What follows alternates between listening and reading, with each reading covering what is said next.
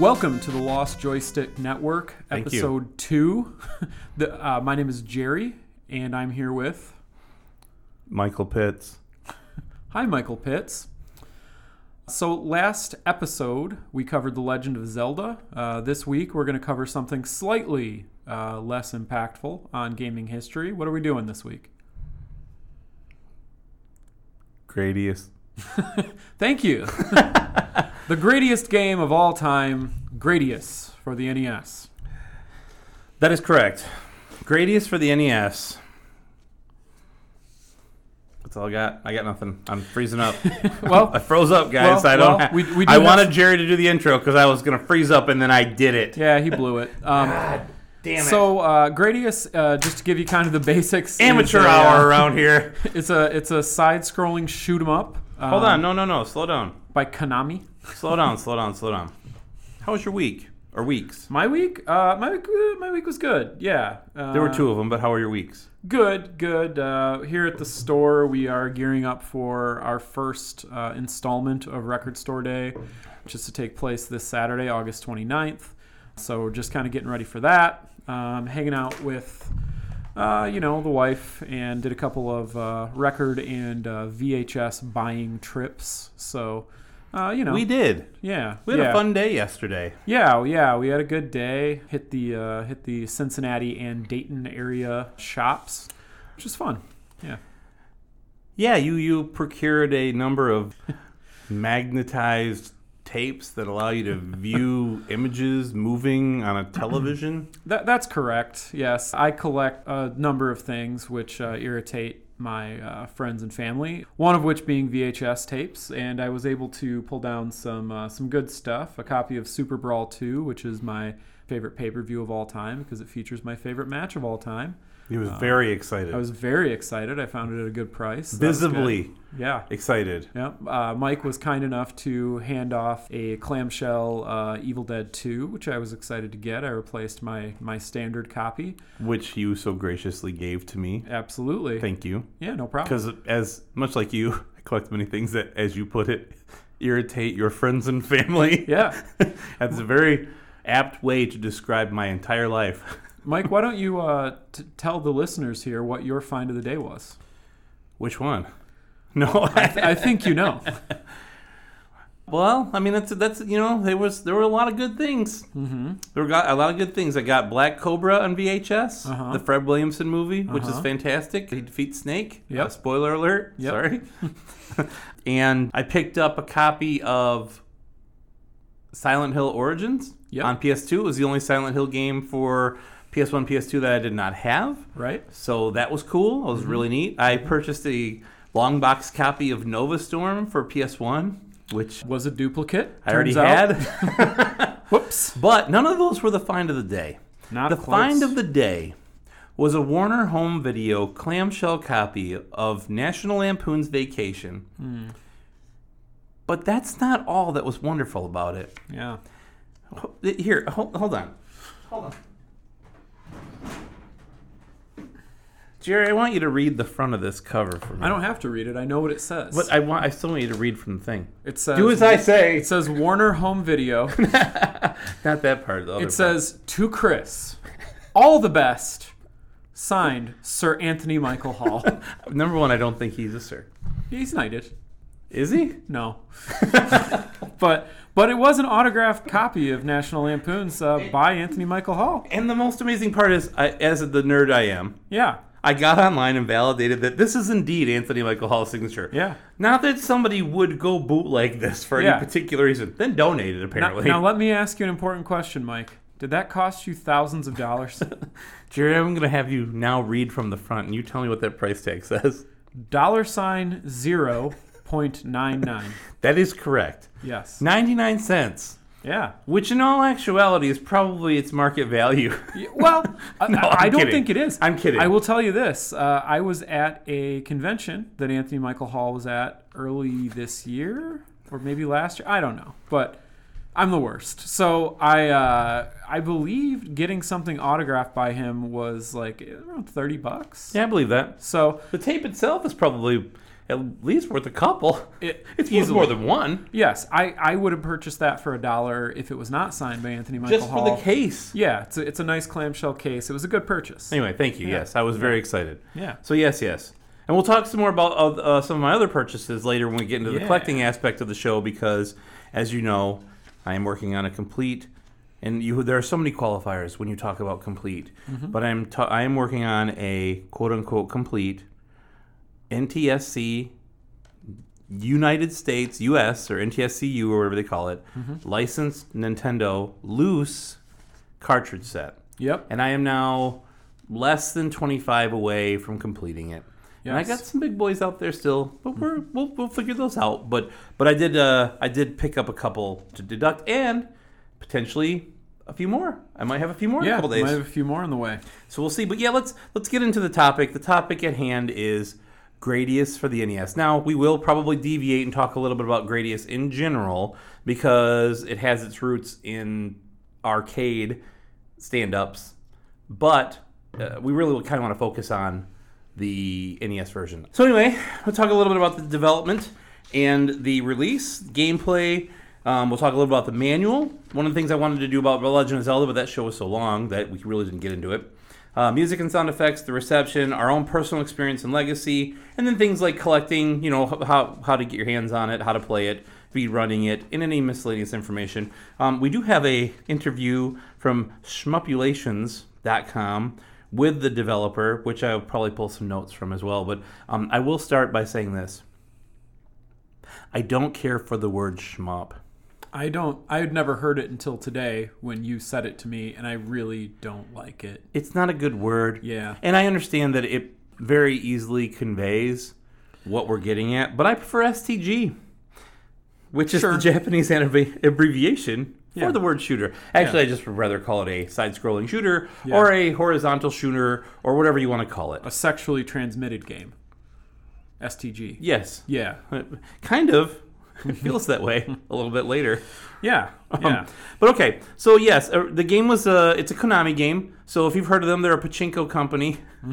They used to make metal toys. Yeah. And then they decided they were going to make virtual toys. Well, I mean like electronic toys. Right. And then they much decided like Nintendo itself, right? Well, they were a card game company, but kind of Yeah. Sure, why not? Yeah. Well, yes. Well, they made. Who might have second guess you? Yeah. They made Pong. Physical toys, and then they made virtual toys. Kind of what I was getting at. Correct. Yes. Yeah. But anyway, so yes, Konami was the developer or the publisher or both. I don't know. Whatever. They did a lot of their own of everything. But everybody kind of knows Konami. They've famous for a number of things. Yeah. They were the Contras, the Castlevania, Silent Hill, all that stuff. Huge developer, especially early Nintendo. To be. Yeah. Now they make pachinko machines and troll their fan base. Is basically what they do. Cool. And then they do something cool, like put out the TurboGrafx 16 Mini, and you're like, oh my god, Konami! But then you find out it was actually like the M1 team or whatever. I forget what it is. Whatever. Okay. Anyway, that's neither here nor there. I'm getting down a rabbit hole. They suck nowadays. That's kind of what I'm getting at. Cool. So, yeah. And the developer himself was Machiguchi Hiroyasu? Yeah. Yes. And what I read, like I said, we mentioned the shmupulations.com. I know, that's... I mean, look, if you like the word shmup, shmupulations is a good mashup, but sure. I'm not a fan. One of the things that Machiguchi,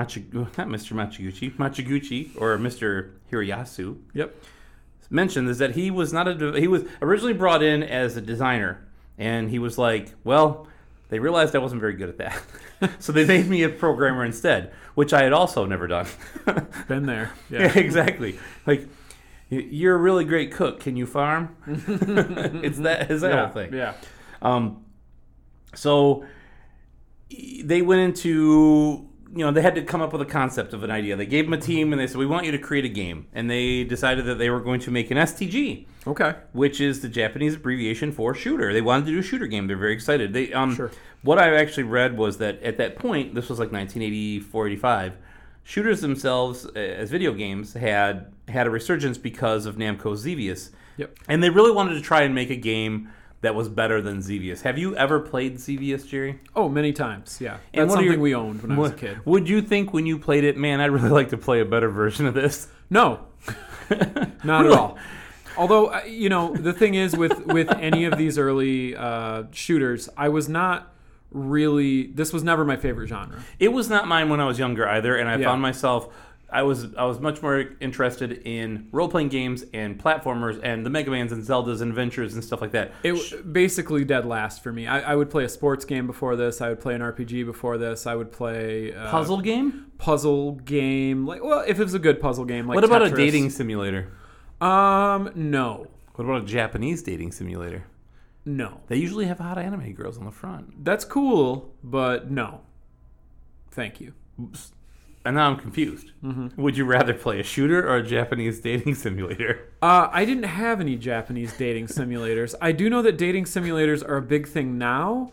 Would you have played it before you played a side-scrolling shooter like Gradius? No, I would have preferred the side-scrolling shooter. Okay, so it wasn't dead last. Well, of things that existed that I actually knew about, I believe it was dead last.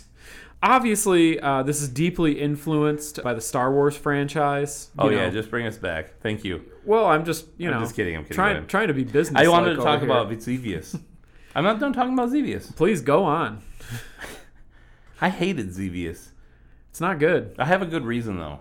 Yeah? Besides the fact that it wasn't very good. Are you a Xevious-ophobe? I'm a Xevious. Good.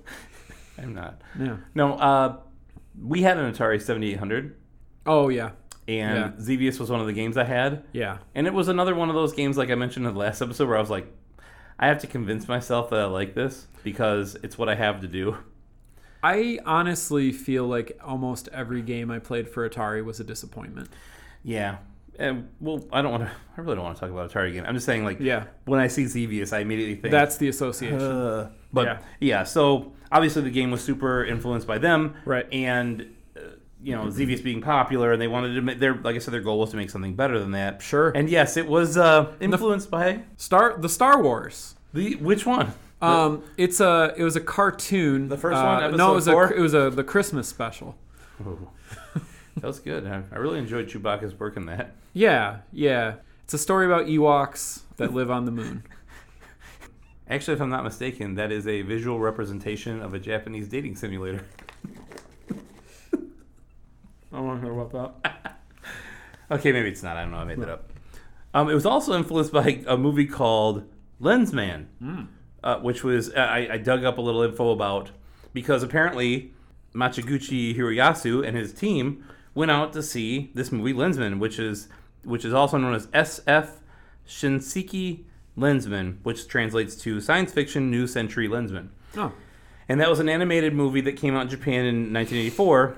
And that is where they were influenced, if you will, from the design of the laser. Sure. So, like, the laser in the game is like a straight rip-off of the laser in this Lensman movie, which I did sit down and watch some of today, and I could see exactly that was it. I was like, wow, they really ripped that off, or were influenced by, I guess.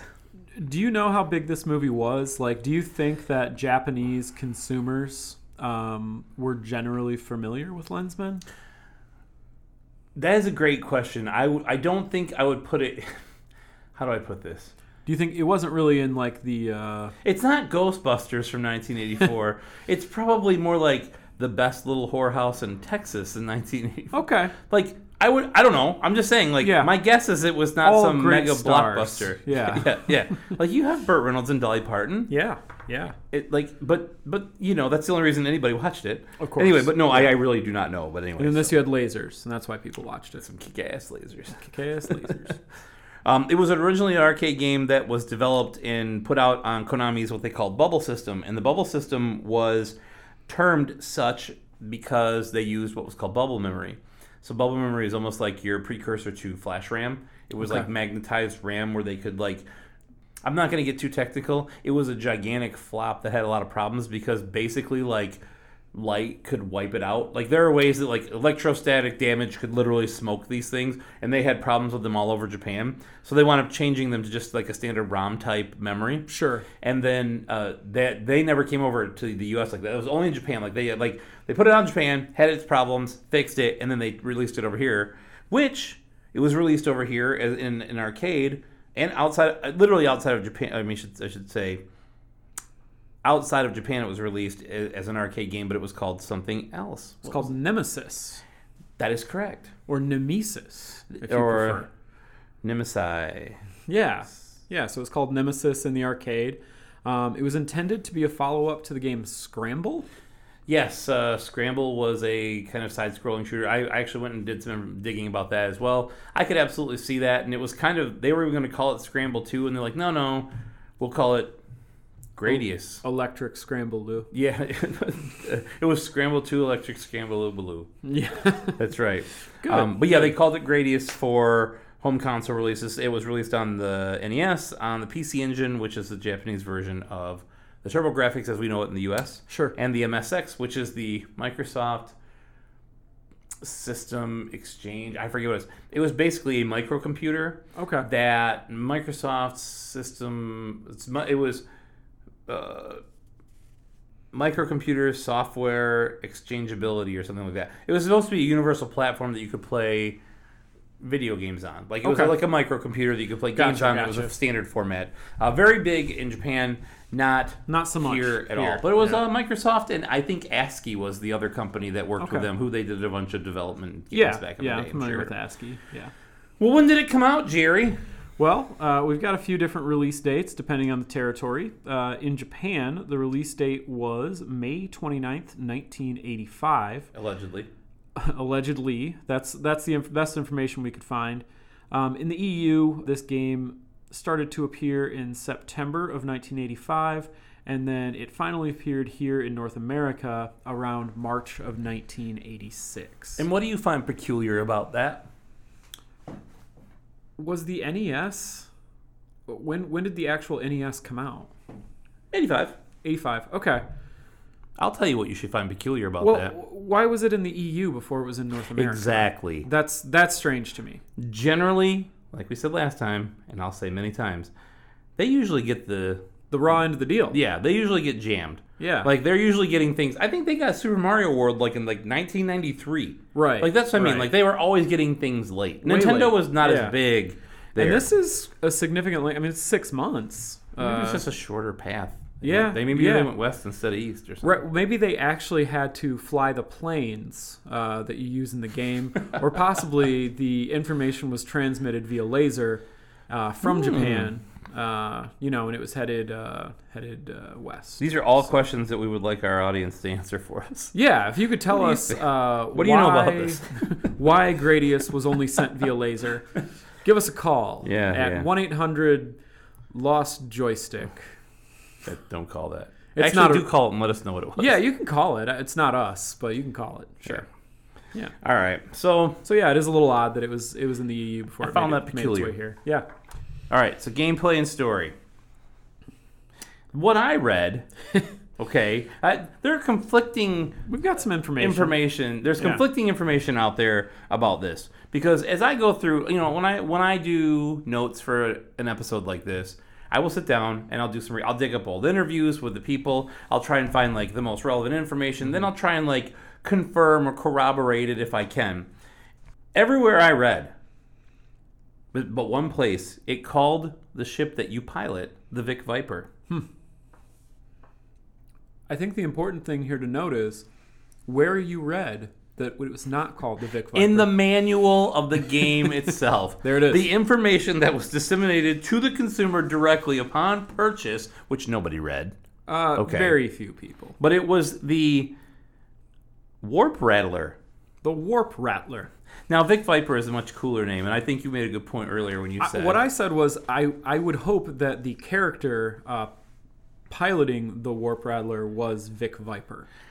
Vic Venom is actually the name of Vince Russo used when he was writing for WWF Magazine in the mid-90s, which bears a striking resemblance to Vic Viper. And if you don't think he's a gigantic Gradius fan, you're wrong. He could be. I think he's got a Gradius tattoo. We need to find out. Not a great guy. Could be a great Gradius player. Maybe. I don't know. That's a tough talk. That's for us to find out. So in itself, Gradius is a horizontal shooter, right? Like they talked about how Xevious was a huge influence, and I keep calling it Gradius, but some people call it Gradius. But I've always called it Gradius, so we're going with Gradius. Sure. It was Xevious is more of a vertical shooter, right? Yeah, like you're really going. I mean, you can go left and right, but you're traveling up, right, on your screen. Whereas in Gradius, you're going left to right. Exactly. The whole point The whole point is to get through I think it's 7 different worlds. We'll read from the manual a little bit, and just to kind of elaborate more on that. That will be some scintillating content. Stick around for that. You guys don't want to miss the manual read through. That's good stuff. It's going to be very dry. No, but Mike's going to do it in Vic Viper's voice, though. So I was actually thinking of doing it in Robert Goulet's voice. It sounds just like Vic Viper. Oh. Well, both then. It can be both. Yeah. But the things I found that I thought were unique about it were they used a power meter, was what they called it for power-ups. So, like, you were basically given, like, you would pick up a power-up, but you were not defined by it. It was not like, hey, this is going to let you shoot faster, or this is going to give you a shield. One of the things that he said was that they thought that was boring, like that was dry. They wanted to do something different. I would have really liked if they did that. I almost would have rather they. I would have much rather they did that. Man, because what they said is, one of the ways I heard it termed, and one of the things I read was it was a game of choices, and I thought that was a good way to put it, because you have to decide. Do I want to wait till I get 6 power-ups to get the question mark, which I don't understand why they called it question mark, because in the manual they very clearly define what it is. Yes. Like, it's not a question mark. No, it's a defined thing. It's a shield. Yeah. You say it's a shield in the manual, but you say question mark. So whatever. Do you want to wait till you get there? Do you want to wait till you get to the 5th one to get the extra bullet, or do you want to immediately? You can choose when to cash in on your power-ups. Right, and that's great, except sometimes you're getting like you screw up, or like you have to get 11 power-ups to get the one thing you want. It's just this game is merciless. Well, this game is merciless, and we will get into that in a second, absolutely. Because, actually, let's get into it right now. Why wait? Yeah. Man. This is impossible to play without the Konami code. I watched people speedrun this game, and I thought, they gave me some good ideas, and then I was like, I still can't do it. It's tough. It's very tough. It's a really tough game. The Konami code, as you mentioned, everybody knows the Konami code, and if you don't, look it up. I'm not going to say it. Yeah. You can buy T-shirts with it on it. Everybody knows it. Exactly. Yeah. What it does is you can start the game, right? All of a sudden you're sitting there. It's a black screen. You get your ship there, scrolling, and you pause it. You do the Konami code, and then you are given 2 options, extra bullets, right? Like you've got your own shooter. It's like two extra guns, if you will. Yep. It gives you a shield, and then it gives you missiles. Or missiles that drop down, right? So you can shoot forward, your missiles go down, and you have a shield protect you. Yeah, which is helpful. And you can only use it once. Yeah. You can use it again if you beat one of the boss ships at the end. So they have these it almost looks like the top of the Millennium Falcon. Wouldn't know. Really? You've never got to the top of you never got the Millennium Falcon ones? No. So there's this ship that goes vertical up and down, and it shoots lasers at you, and it literally looks like the top of a Millennium Falcon. Okay. Or the Millennium. I don't know how many there are. It could have been a number of Millennium Falcon models. Falcon. I don't know. Yeah. Who knows, man? It's a late model Falcon.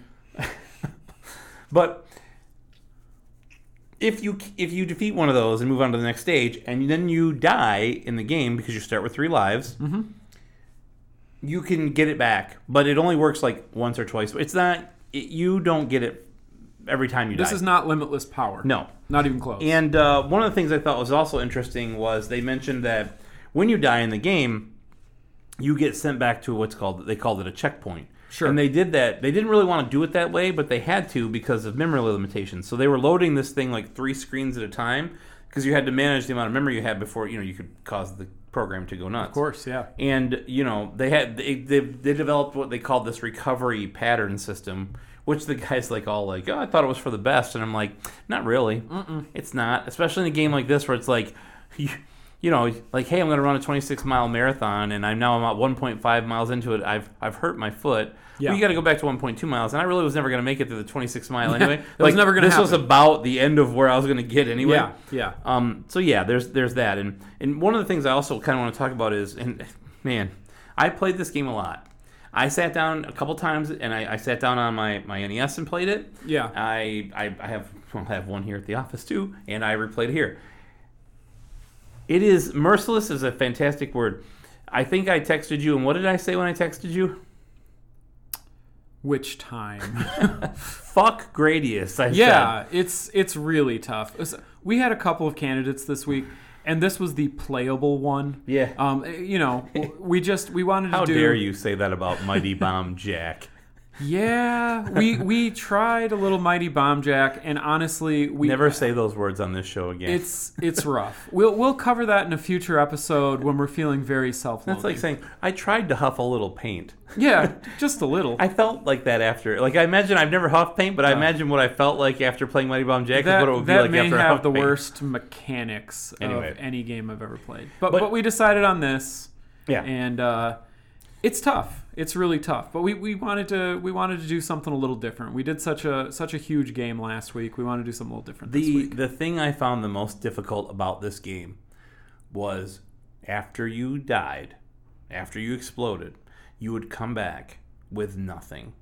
You come back slow because one of your power-ups is to speed up, which you need to do. Yes. Okay. You would come back with nothing. No speed, no nothing. So here you are, you're 4 levels in, everything has gotten much more difficult, but you have your pea shooter. Yes. That is literally all you have.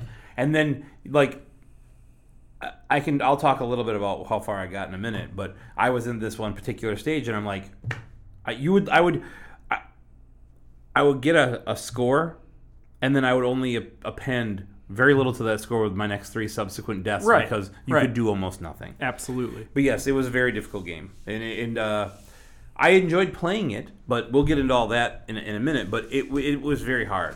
It's definitely a game of like patterns, I feel like. Yeah. You had to understand where things were. It's a game that rewarded knowledge within the game, but it was still relentless. That's a good description. Absolutely. All right. I want to talk about the manual. Okay. Because I'll leave you to this. There's so much more in the manual that it really poses more questions than it answers. But then it does help clarify. Nintendo manuals in general, they would give you so much, but it didn't all make sense. Because they wanted to give you a story because the game could only tell so much of the story. From a technical perspective, you were only capable of telling so much of that story. But let me ask you this. Did you ever feel like it was the developer writing the manual? When I read this one, no. Yeah, like in a lot of cases, it feels so different. Like they outsourced this to some technical writer. Yes, exactly. Like had no creativity, but he was like, okay, well, here's the story. The planet Gradius is a peaceful Earth-like world. Exactly. Which I will read now, actually. Go. So the story of Gradius. The planet Gradius, a peaceful Earth-like world, is now under all-out space attack from their old nemesis. Nemesis? Being from the subspace star cluster of Bacterion. Man, are they living in a pandemic too? Yeah. The people of Gradius are in danger of being completely destroyed by the amoeboid Bacterions.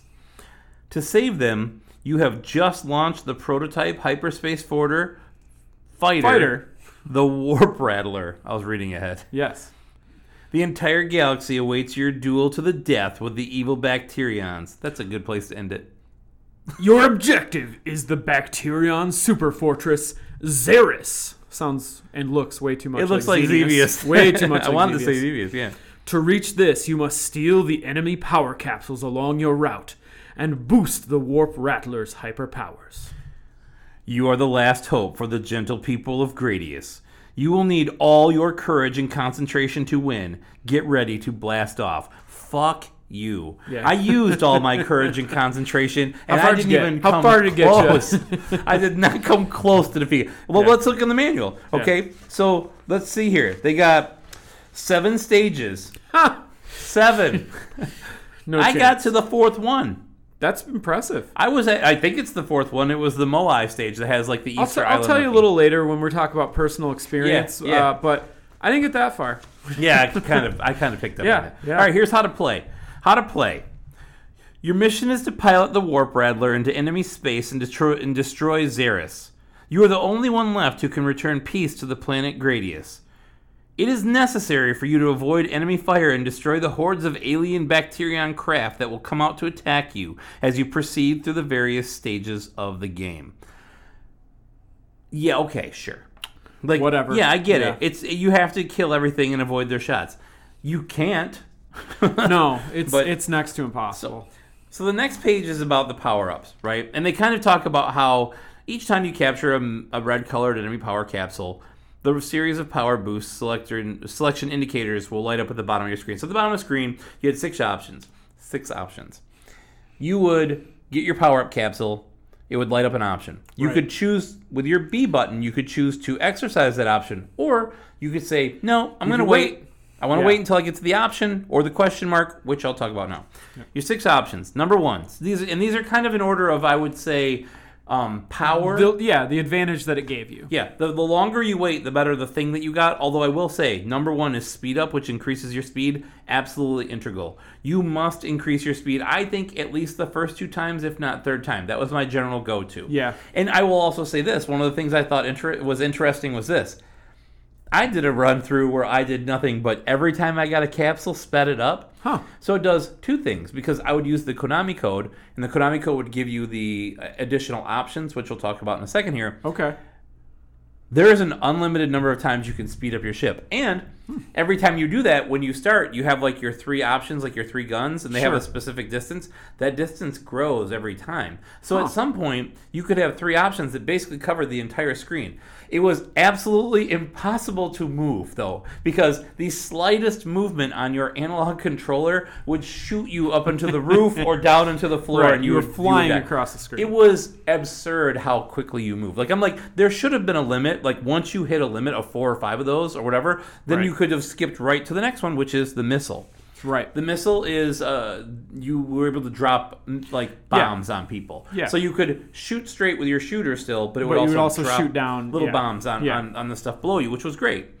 Number 3 was the double. So it equips you with a double beam cannon. It's effective against enemy attacks from above. So instead of shooting your missile down, you'd still have your missile down. Correct. You would shoot forward and up. So now you're shooting at a 45-degree angle up, straight across, and a 45-degree angle down, essentially. Yep. Number 4, the Lensman laser. It looks exactly like it. I will say that in watching people speedrun this game, they did not use the laser until later in the game because I believe it gave them a distinct advantage when they were defeating the Moai, which may have been my problem. Okay. Because the Moai, I tried to shoot them with lasers and it was very difficult. Okay. But with this, it seemed like they were having no problem. But they were obviously much better at the game than I was. And much, much better than I was. Yeah. Oh, no. Yeah, exactly. One more much. Mm-hmm. Number 5 is the option, which is basically they call it a doppelganger capability, which is like it's like a glowing orb below you, of which you can attain 2 more, which also shoot bullets. Or lasers if you have the laser option. If you're into that sort of thing. If you're into lasers. And then number 6 is dubbed question mark, but it says right here it's the force field barrier. It is your shield. It's a question mark. It glows like this bluish, green, tealish color. Right. And then if you've been hit a number of times, it'll glow red, and that means you have 1 more hit. It's hilarious to me that they called it question mark when they easily could have fit shield. Option fit, so why didn't shield fit? They're both 6 letters or whatever. So anyway. Yeah. That is an odd choice. I almost wonder if somewhere in the development they wanted it to be a mystery. Maybe when it was an arcade game. Yeah. But that was my thought. Yeah, by the time it came to writing the manual, they were like, "Oh, let's just tell them what it does." Why don't you just tell me the name of the movie you want to watch? Yeah, exactly. Note: you may have multiple power boost effects at one time, or at the same time. However, the double beam cannon and the laser cannot be used together. Now that is unfortunate, because that would be kick-ass. You could shoot the ceiling. Yeah. Because the beauty of the laser was this. In the beginning of this game, these little circular dudes, they actually have a name, I'll pull it up here. The fan, it's Jeff. The Jeffs, the fan enemy, well, 4 of them would come at you in a row. Right. And if you defeat a 4, you get a power-up module. Right. With a laser, that shoots through all 4 of them. Yeah. Like, you don't have to shoot it 4 times. You shoot one laser, and it roasts the whole row. Yeah, kills all the Jeffs. So, yeah, it's anti-Jeff. Those lasers are anti-Jeff lasers. Yeah. But I wish you could have also had it and shot up. Because I kept finding myself going to the top of the screen to try and defeat the Dackers. I would have called them clingy boys. Annoying. Yeah, those guys are not fun. But I couldn't do that with the. I had I was always using the laser and I couldn't use the double and whatever. Looking back, it was a. Can I tell you? Playing this in general might have been a brief story. Yeah, I'd love to hear it. Okay. Wait, no, we don't have time for this. we don't ever. We're already like a half an hour into this show. We don't ever sidetrack. Listen, we've got a budget. We got to stay within here, bud. I don't. A time budget. Yeah. So. If you think so. I had a group of friends in high school. Who kinda. They had this great story. They were on a road trip. They were playing soccer, traveling soccer, and they were in North Carolina. And there was a young man playing Virtual Boy at one of the stations set up at a department store. And they were just having the best time going up behind him and in a thick, fabricated Southern accent screaming at him, "Shoot your lasers! Shoot your lasers!" And so anytime there's a laser in a video game, it's really all I can think of. It really is. And that poor child couldn't see them. Poor boy. He was engrossed in red virtual reality. Red lines and black open space. The red virtual reality. Yeah. All right. The worst system of all time. It's up there. So this next section is Under Attack from the Space Invaders. It talks about the 7 levels. The volcanic stage, the Stonehenge stage, the inverted space volcano stage, the Moai stage, and then a bunch of stages I never saw. The foreign to us stages. Yeah, the Attenoid stage, the Amoeboid stage, and the Xarius Super Fortress stage. Now, I will say, I did watch the speed run, right? Mm-hmm. And it was very interesting. Like, I was like, oh, these are stages I've never seen before. I remembered one of them. I do remember getting past the Moai stages when I was younger. Okay. Like, I do remember that, but I was like, I've never gotten to the end of this game. Yeah. So, yeah. And I would say you did pretty well, considering our prep time is a couple of weeks. Yeah. And we really only started playing the game about a week ago. You want some helpful hints on Gradius? Because the manual has some. No. But go ahead. All right, no problem. We can move on. I'm good. He's not the best color man in the league for nothing, folks. Hidden within the gameplay of Gradius are ways to obtain bonus points and to perform extraordinary maneuvers. Maneuvers.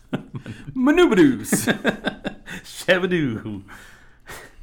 The keys to get bonus points and to perform these maneuvers are buried within the program. Hopefully, you'll be able to discover these in playing the game. We would appreciate hearing from you, and if and when you do discover some of these, we will give you one hint. It is possible to warp through a stage if you fulfill certain conditions.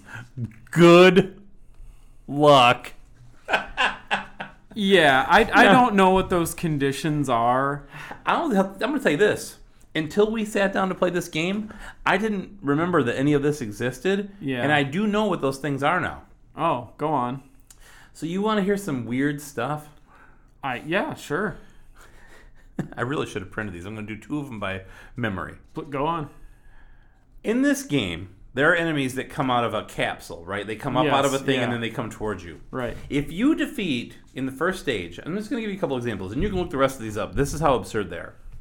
If you defeat those enemies, like if you defeat that capsule, like blow it up, right, and the number on your score is of the thousands. Okay, so this is like a pinball bonus. Yeah, at this exactly. point. You've got hundreds, thousands, 10,000. That thousands number, if it's even, the 4 times that you blow it up on the first stage, you will warp to stage 3. That is the dumbest thing I've ever heard. I Just hate wait. that. Oh, you think that's dumb? Go on. Let's play a dangerous game of can you top this? Because the next one is the ship that you never fucking made it to. Yeah. The Millennium Falcon ships. Yeah. One of the bonuses, if I remember correctly, if you defeat that thing in 2 seconds, it will warp you to the next stage. So now I'm going to tell you. This is the boss for the stage, right? And I will tell you, it's possible because I watched these speedrunners and they've done it. And I kind of understand now how they did it, but Woo! You talk about good luck. You needed some good luck. But wait, this is the final thing in that stage, correct? Yes, but you advance to the stage after the next stage. So you would go from. So if you defeated him in stage 1, you would advance to stage 3. Exactly. And one of the things that he said was, skip a level. What I read was, that's why there is no warp from stage 6, or there's no boss at the end of stage 6, because you cannot warp past stage 7. Makes sense. But yeah, you talk about fulfill certain conditions. This is more vague than my ex-wife. Boom. I'm sorry, but it's like, why are you upset? You should know why I'm upset. I don't know. That's why I'm asking you why you're upset. The fact that you don't know why is why I'm upset. Yeah. I just need to know how to warp to stage 3, woman. Like, what you can't possibly like the blowing up the capsules with an even number in the 1,000th place. That's just so ridiculous. I'm going to tell you, I played it enough where it happened a couple times. I tried once. Yeah. I tried twice. I did it once. I wasn't sure because I'm like, is it the number? Because you're also having to kill stuff at the same time. Yeah. So it's very difficult. You cannot say... You can't really slow down for a moment. You can't plan for it. Yeah. You can't say, okay, I'm just going to destroy this thing when I'm at the 1,000th thing, because you have 3 things going on at once. It's very difficult to plan for. I was able to do it one time. And then when you do it, you warp through this bunch of Moai heads that you have to avoid. It's a warp stage and you can die. The first time I tried to shoot him. I'm like, oh, I made it to the warp stage. Let me shoot this. And it kicked my ass instantly. I died. I'm like, yeah, what the hell is going on here? So anyway, but yes, I was able to once I did it on purpose. Once I did it by accident, just by playing through and be like, you just happen to, the odds are 1 in 4 that you're going to do it or whatever, maybe. I don't know. And then you did it. Sure. So, or I guess it's less than that. It's actually it's probably 12.5%. Because you got a 50-50 shot of your number being at an even number, right? And then you have to do it 4 times in a row. So you take your, what is that? 50-50. That's actually less than that. Because you go 4 in a row, it's going to be 50-50, 25, 12.5, 6.25. I think it's a 6.25% chance of it happening organically. I could be wrong. Somebody correct me on the math, but I think I'm right. Okay. You have to account for the fact that the time that it does happen, that's though, low. too. So it's not a big number. Yeah. Okay. Yeah. Advanced attack and defense maneuvers. Attack the red enemy craft without letting them escape, then steal their power capsules. Pay careful attention to the power boost selection indicator at the bottom of your screen. Choose the appropriate power boost considering the stage you are in at the time. So you had to be, situationally aware. The enemy's projectiles are intelligent weapons. They will anticipate your flight path and follow your escape maneuvers. Be careful not to get caught napping. That's true, because there are some of those enemies that come down at an angle, and then once they get online, they come right at you. Right. They annoyed me more than anything. Yeah, very much so. Man, there's a lot more stuff in here I'm not going to read. Good. Yeah, good. Although there is a place in this manual for scores which is blank. That's not surprising, considering how embarrassing it would have been if you would have written them in there, considering how poor they probably were. Yeah. I do want to talk about... Treat your Konami game carefully. Never insert your fingers or any metal objects into the terminal portion of the expansion connector. Dear Lord. This can result in malfunction or damage. Yeah. That's it. That's as far as I'm going to go with the Konami manual. That's a good idea. That's what the manual say. Now, inserting a metal object into a standard non-Konami developed Nintendo cartridge, that's a good idea, right? In theory. Okay. I mean, all right. If you it doesn't explicitly say so in the manual. What's your end game? I mean, what are you going for? Are you thinking about potentially having it malfunction or damaged? Just stabbing at my carts. Okay. Because I can tell you that based on what I read here, the answer would be yes. But if it's just stabbing at the carts, then go for it. I don't care what you do. Okay. Well, all right, let's talk a little bit about the music. Who was the composer for the music in this game? He's going to lead me to pronounce this. I'll do it. The name is Miki Higashino. She was actually one of Konami's first composers. She was there from 1985 to 2002, and she has a pretty darn impressive resume, actually. It's no Koji Kondo resume. No. I hate that we started with that because everything pales in comparison. But I was actually really good. I was actually really impressed. What did she do? Tell me. Even though I can read it right here, tell me. Yeah, I can give you a few... Read my words for me. I can give you a few titles that she worked on. She worked on Salamander. She worked on Life Force. So Salamander was basically Life Force. They were the sequel. Right. Life Force actually is ostensibly a better game, if you ask me. Well, I like Life Force, But that was not the point of this. We wanted to go with a game that we wanted to be terrorized. So So she worked largely within this franchise. She also did Gradius 3. Great game. But she also did the Teenage Mutant Ninja Turtles game. Yep. She did TMNT Tournament Fighters for the Genesis, which is great. Which is interesting because I have that game for Nintendo, right? I think I actually have it for Genesis too. It's like this funky music. Yeah. It's not anything like... I do like the music from Gradius. I'm going to say with that before we get it. It's not similar. But it's not... It's a different style, and I really do like it. So go ahead. She did the music for Contra 3, the Alien Wars. Konami game. She did the music for Double Dribble, the Playoff Edition. That is the Super Nintendo version of Double Dribble, not the Nintendo one that we all like. Right. The one we played was the Nintendo one. This is the one nobody knows. Yeah. And lastly, Mike, what else did she do? Suikoden and Suikoden 2, which are two very big and now expensive RPGs for the PlayStation 1. They're very good, and they have excellent soundtracks. I believe there was like 105 songs in Suikoden 2, or Suikoden, or however people say it. I played both of these games. I wish I had the second one. It's $300. They got a copy of Disc Replay. I'm like, wow. Yeah, it's not cheap. I remember playing both of these, back in the old days. They were good games. So that's a little bit about old Mickey. Other than she's pretty cute. I'm gonna say she was pretty cute. I gotta say it. I mean, it's fine. I don't want to be like, a jerk. Mike Pitts over here objectifying poor women again. She was cute. You sick son of a bee. I'll edit this out. She's very well respected mother and pillar of the community. Pillow of the community. You sicko. Got him. Okay. So I thought this was interesting. We talked about how Legend of Zelda was the fifth best or fourth best? Yeah, fifth best. Fifth best, yeah. Selling game of all time. Because we talked about the top 5. Yep. This it's pretty far back in the standings, but it's not as if this was not a popular or impressive game. Everybody I knew had this game growing up. I did. Yeah, everybody I knew had this game. Yeah, and I think part of that is that it was an early game. And yes, this was at a point within... And you're like, there's a spaceship on it. Cool. Yes, exactly. This is at a point within the life of the NES where there were few enough games at Toys R Us.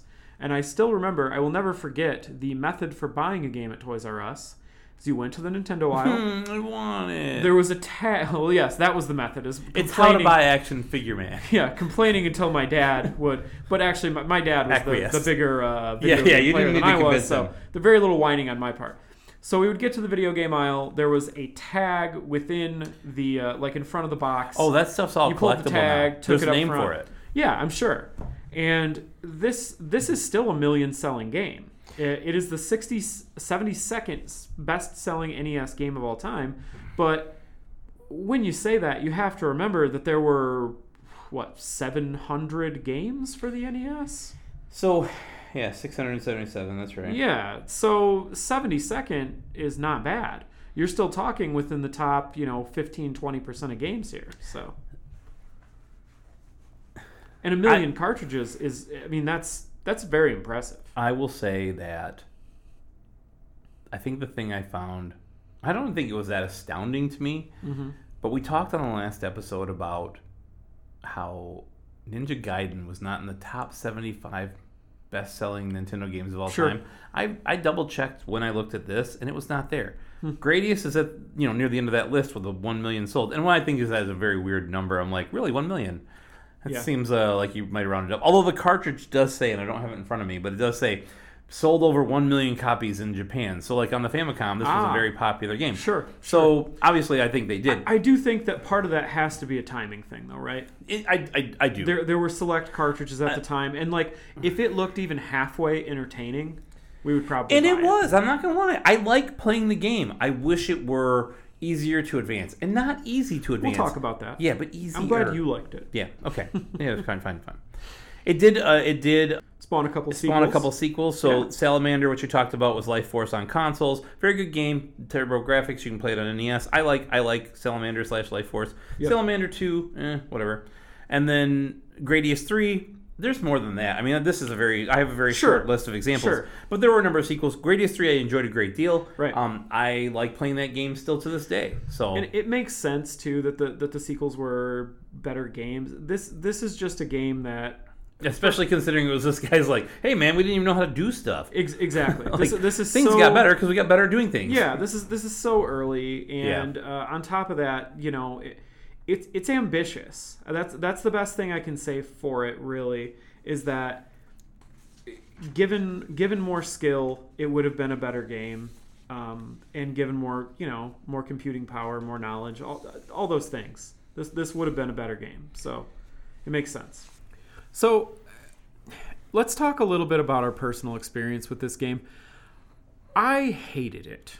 I had a bad time playing it. I know your high scores. My high score was just over 50,000. I could not beat the first level, and I tried over and over and over again, and I am not good at it. I remember playing this as a child, and my memories of playing it as a child is that I hated it. And now as an adult, I still don't like it.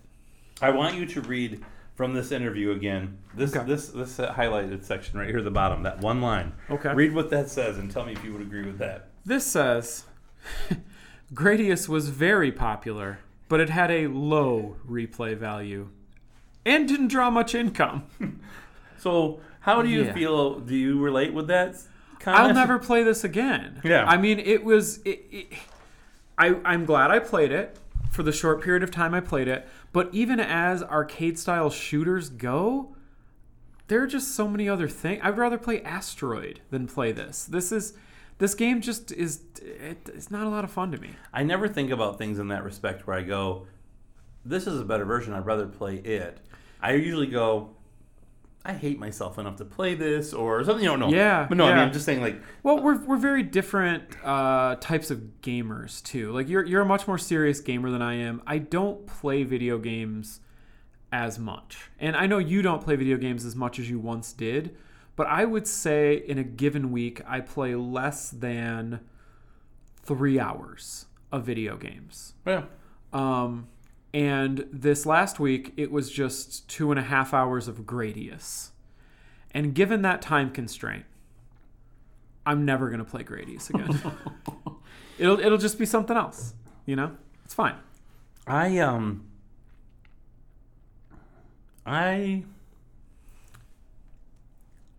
want to like this game. In general, I try to look for the good in things. Most things.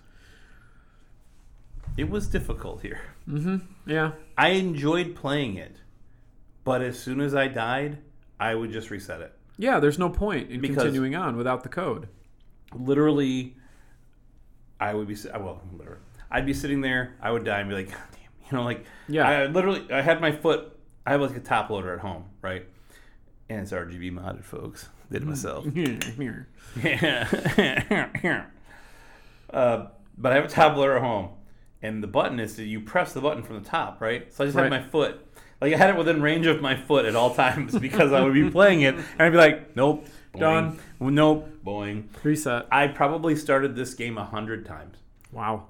Maybe I don't know, 50 or 60. Maybe I'm exaggerating. It was more than a few. Yeah.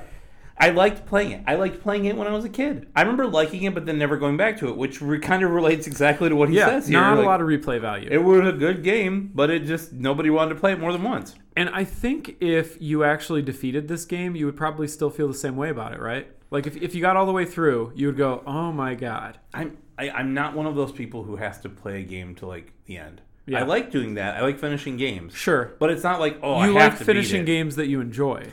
Yes, that is a good way to put it. Or if they're easy, yeah. And I don't mind a challenge, but this is beyond that. It is. It's very difficult, and I think there's some quick twitch reflex sort of movements in this game that I don't have. Yeah, my brain is shooters old are and bad. tough. Like you have to shooters are this thing where you have to have dexterity, and you also have to be out in front of problems constantly. Like you have to see things as they develop, understand where they're going, and then also have the ability to maneuver out of them. Yeah. So my brain just is not compatible with this game. I'm not great at shooters either, but I'm better at others than I am this one. Sure. I got to the Moai stage. Did I mention that? Yep.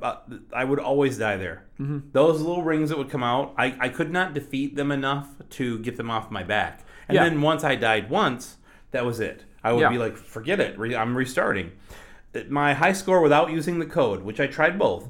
My high score without using the code was 145,300. Pretty my good. high score with using the code was 227,300. Pretty good. So I thought it was okay. My high score was just north of 50,000.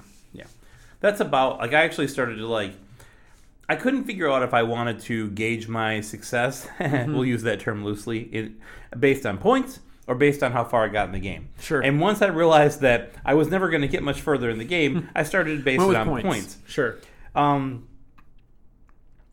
I got to the point where I was like, I understand that I can get anywhere from 50 to 75,000 points in the first stage. You know the area where the two volcanoes... Did you get to the part where the two volcanoes are constantly spewing? Oh, yeah. You couldn't get past that? I got past it once. Okay. Just past it. Yeah. There's a place you can hide. Or if you have enough power-ups, you can actually defeat it. But you just have to sit there. It's like a timed thing and like whatever. Yeah, and I did figure that out eventually. One of the things I thought was interesting was when I watched the playthrough, the last stage before you go into the fortress, the enemy, you can actually hide. And it shoots a ton of stuff, but eventually you just wait and it's gone. It's like one big enemy that looks like you have to defeat it, but really you're just trying to survive it. And this dude's just sitting down here like out of the way, can't get hit, and after like 15 or 20 seconds, it explodes for no reason.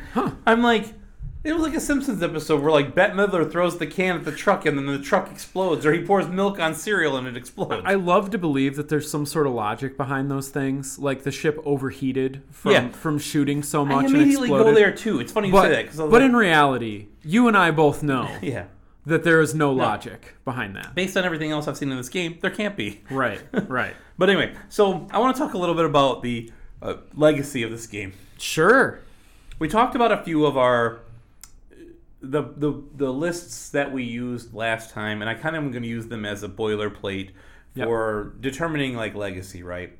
So one of the things that we discussed last time was in Nintendo Power's 100th issue, they had a best 100 games of all time.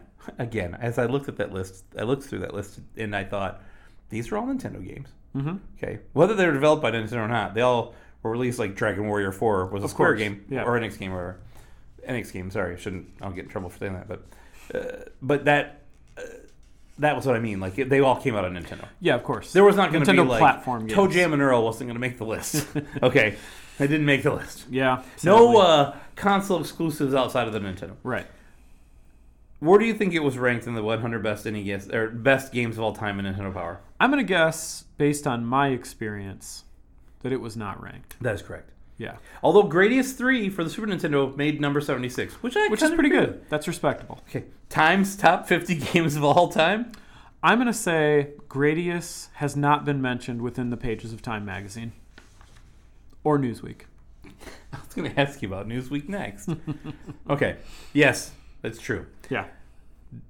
Polygon's best 500 games of all time from 2017. There's no way. Best 500 games. There's no way it was ranked there. No way. Because as time moves on, as time marches on, we have had 20 years since the Nintendo Power issue. And those were specifically really just Nintendo games. So I'm going to say it wasn't ranked. It was not ranked. Even in the top 500 games of all time. It's not a top 500 game. It doesn't belong there, I agree. It's not a top 500 game. Now, I will tell you this. We talked about Jeff Gertzman and his review of Legend of Zelda in the last episode. Our boy Jeff Gertzman. And Jeff, if you're listening, and I know you're not, but if you are, I sent you a Twitter DM because I wanted to ask you a question. Yep. And I reached out to Jeff to say, hey, we've started up this podcast, and we mentioned your review of The Legend of Zelda from 2006 in it. And what I'd like to do is potentially have you help rate these games, right? Mm-hmm. So, like, we mentioned you, hey, man, like, what do you think of Gradius? On a scale of 1 to 10, all you have to do is send me a DM back saying 4, 6, 10. It won't be 10. Yes. But a number. Mm-hmm. Try to make this as simple as possible. I've received no response from Jeff yet. Okay? We'll see. We're going to see. Maybe in the next episode. We'll DM every week. Yeah, in 2 weeks I'm going to send him a message again and talk about the game that we're going to talk about next and say, what did you think of this game? And maybe he'll find that one. Mike's a serious Gertzman stan, so he's just going to keep writing him these letters until he responds. Well, I mean, to be fair, I was doing it for a number of years before this podcast, so that's not true. Yeah. All right. So anyway, but no, from Gertzman we got nothing right now. Yeah. No Gertzman. I'm a bit of a Gertz man myself. Jamie Gertz. I'm more of an Allie Gertz. That's fair. Allie gets. Yeah. All right. We'll edit that part out. We'll edit that part out for sure. All right. Let's talk a little bit about collecting this game. So there's two things I want to talk about here. Mm-hmm. I want to talk about specific to Gradius, if you wanted to play it, what it would cost, what's the price of entry, all that stuff. And I also want to talk a little bit, because we didn't do it last time, I'm a collector myself. Here. I am Squilliam Fancy Pants. Mm-hmm. I'm a collector of video games. I love retro video games. I've kind of started to get myself really into this community. That's part of the reason I want to do the podcast. So one of my current goals is, like I said, I'm collecting the loose NTSC-U licensed Nintendo NES library. 677 games. Yes. Currently, I was 24 games away, I think. 25 games. I have to look. Yeah. I added 2 this week. Okay? It's a big deal. And we'll talk about what they are. But I want to talk a little about Gradius first. But yes. So there's a couple different versions of this game. There is a 5-screw and a 3-screw variant. We talked a little bit about that last week and what that means, what the different variations of the cartridge are. Loose, you can get this game at about the $13 range. In fact, there's no difference in the two. So in this case, a 5-screw and a 3-screw, you're not going to pay any premium for a 5-screw or a 3-screw, whichever it is. It's not a... One variant is not rarer than the other. Right. And it is about a $13 game, which is true because we went to GameSwap in Kettering, and it was $12.99 there. Yeah. So I thought, that's right in market value price. Yep, it's going to fall right in that range. You can get a complete game for in the $60 to $80 range. So that's your standard, standard condition, $60 to $80, right? It's nothing like super fancy minty. I don't like that word. But this is complete with the box. Yeah, complete with your manual. The manual's an inexpensive piece. Yep. The only difference in the boxes is when you're dealing with the 5-screw version, old Nintendo games had cardboard hang tabs. So on the back of the box, there would be literally a cutout where you would pop that up and then you would hang it on the hook, peg or a peg hook, right? Yep. And those have become wildly desirable in collecting because they are generally perceived as being the first prints. They are the early prints of games. Makes sense. It's just what the direction that collecting in general, which I don't love, is going towards. It's becoming very I want to say compartmentalized, but it's getting very it's going down rabbit holes, right? Yeah, sure. So that one does make a little bit of sense to me. It does. I just don't like it, but it does. With records, people tend to do that. Any sort of abnormality that you can pick out in a collectible item to signify that it is a rare pressing or a first pressing early, or anything whatever, like that, people really tend to gravitate towards those things. I do. Yeah. I agree. I understand exactly. I'm just saying I don't like it. No, I agree. Because it's going to cost me money. Now, the grading, this kills me on this specific game. I don't want to go too far into the whole graded, because that's a whole sect of collectors. Okay? It is. And that is fine. If that is your thing, cool and good for you. But graded games in general, I'm not a huge fan of them.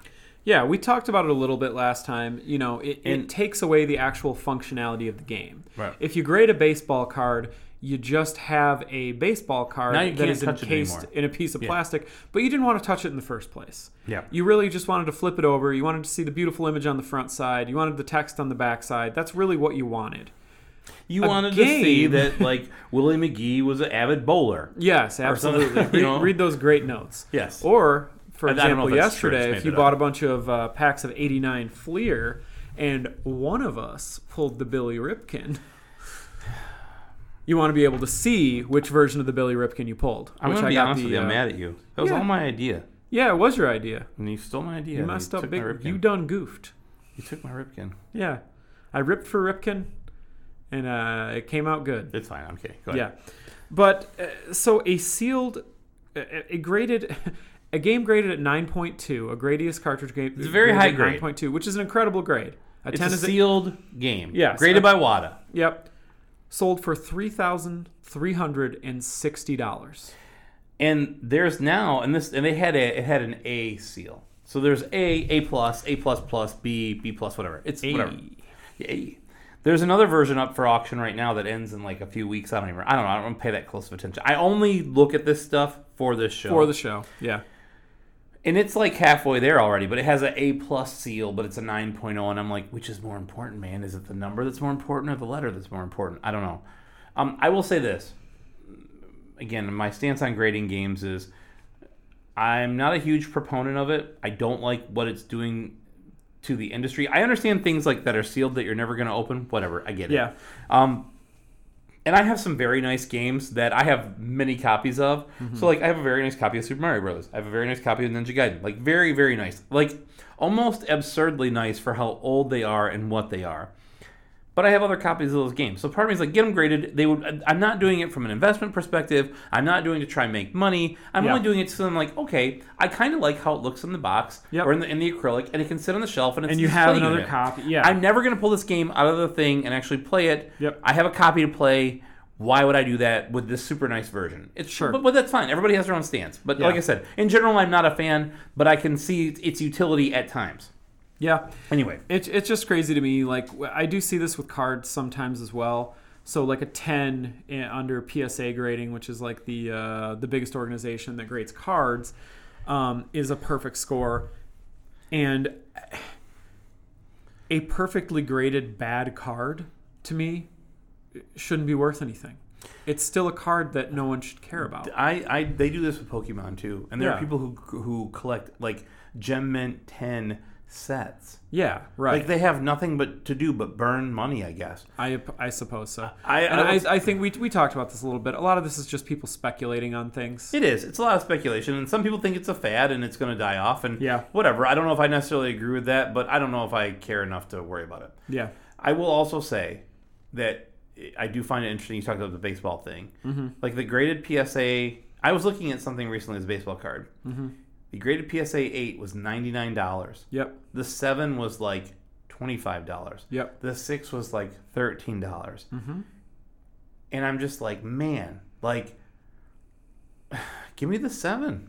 Yeah, I'm good with it. Yeah, I don't need. I want a card that looks good, and quite honestly, a PSA 7 looks pretty darn good. It's and like I'll tell you something else. To near mint. I'll tell you something else. They're really looking at these things at that level with a magnifying glass. Oh, it's crazy. So I have cards that are graded at 8s, 9s, 7s, 6s. You really have to get into sort of that lower half before you start noticing actual differences in the cards. Yeah, it's the 6 to the 7, I think, is the big difference I see. Yep. Anyway, neither here nor there. All right. So a little speed running, though. I know we talk about speed running. Yep. There are kind of two different categories as it relates to speed running. There's the ending percentage where you're using warps, and then there's the all levels, like you go through every level. Both records are held by the same person, GAATTC. Gatic. The all levels, 15 minutes and 16 seconds. The any percentage, 11 minutes and 10 seconds.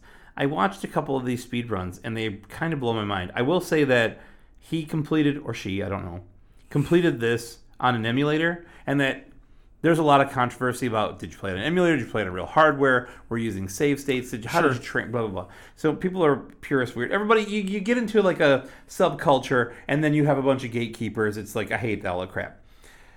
Whatever.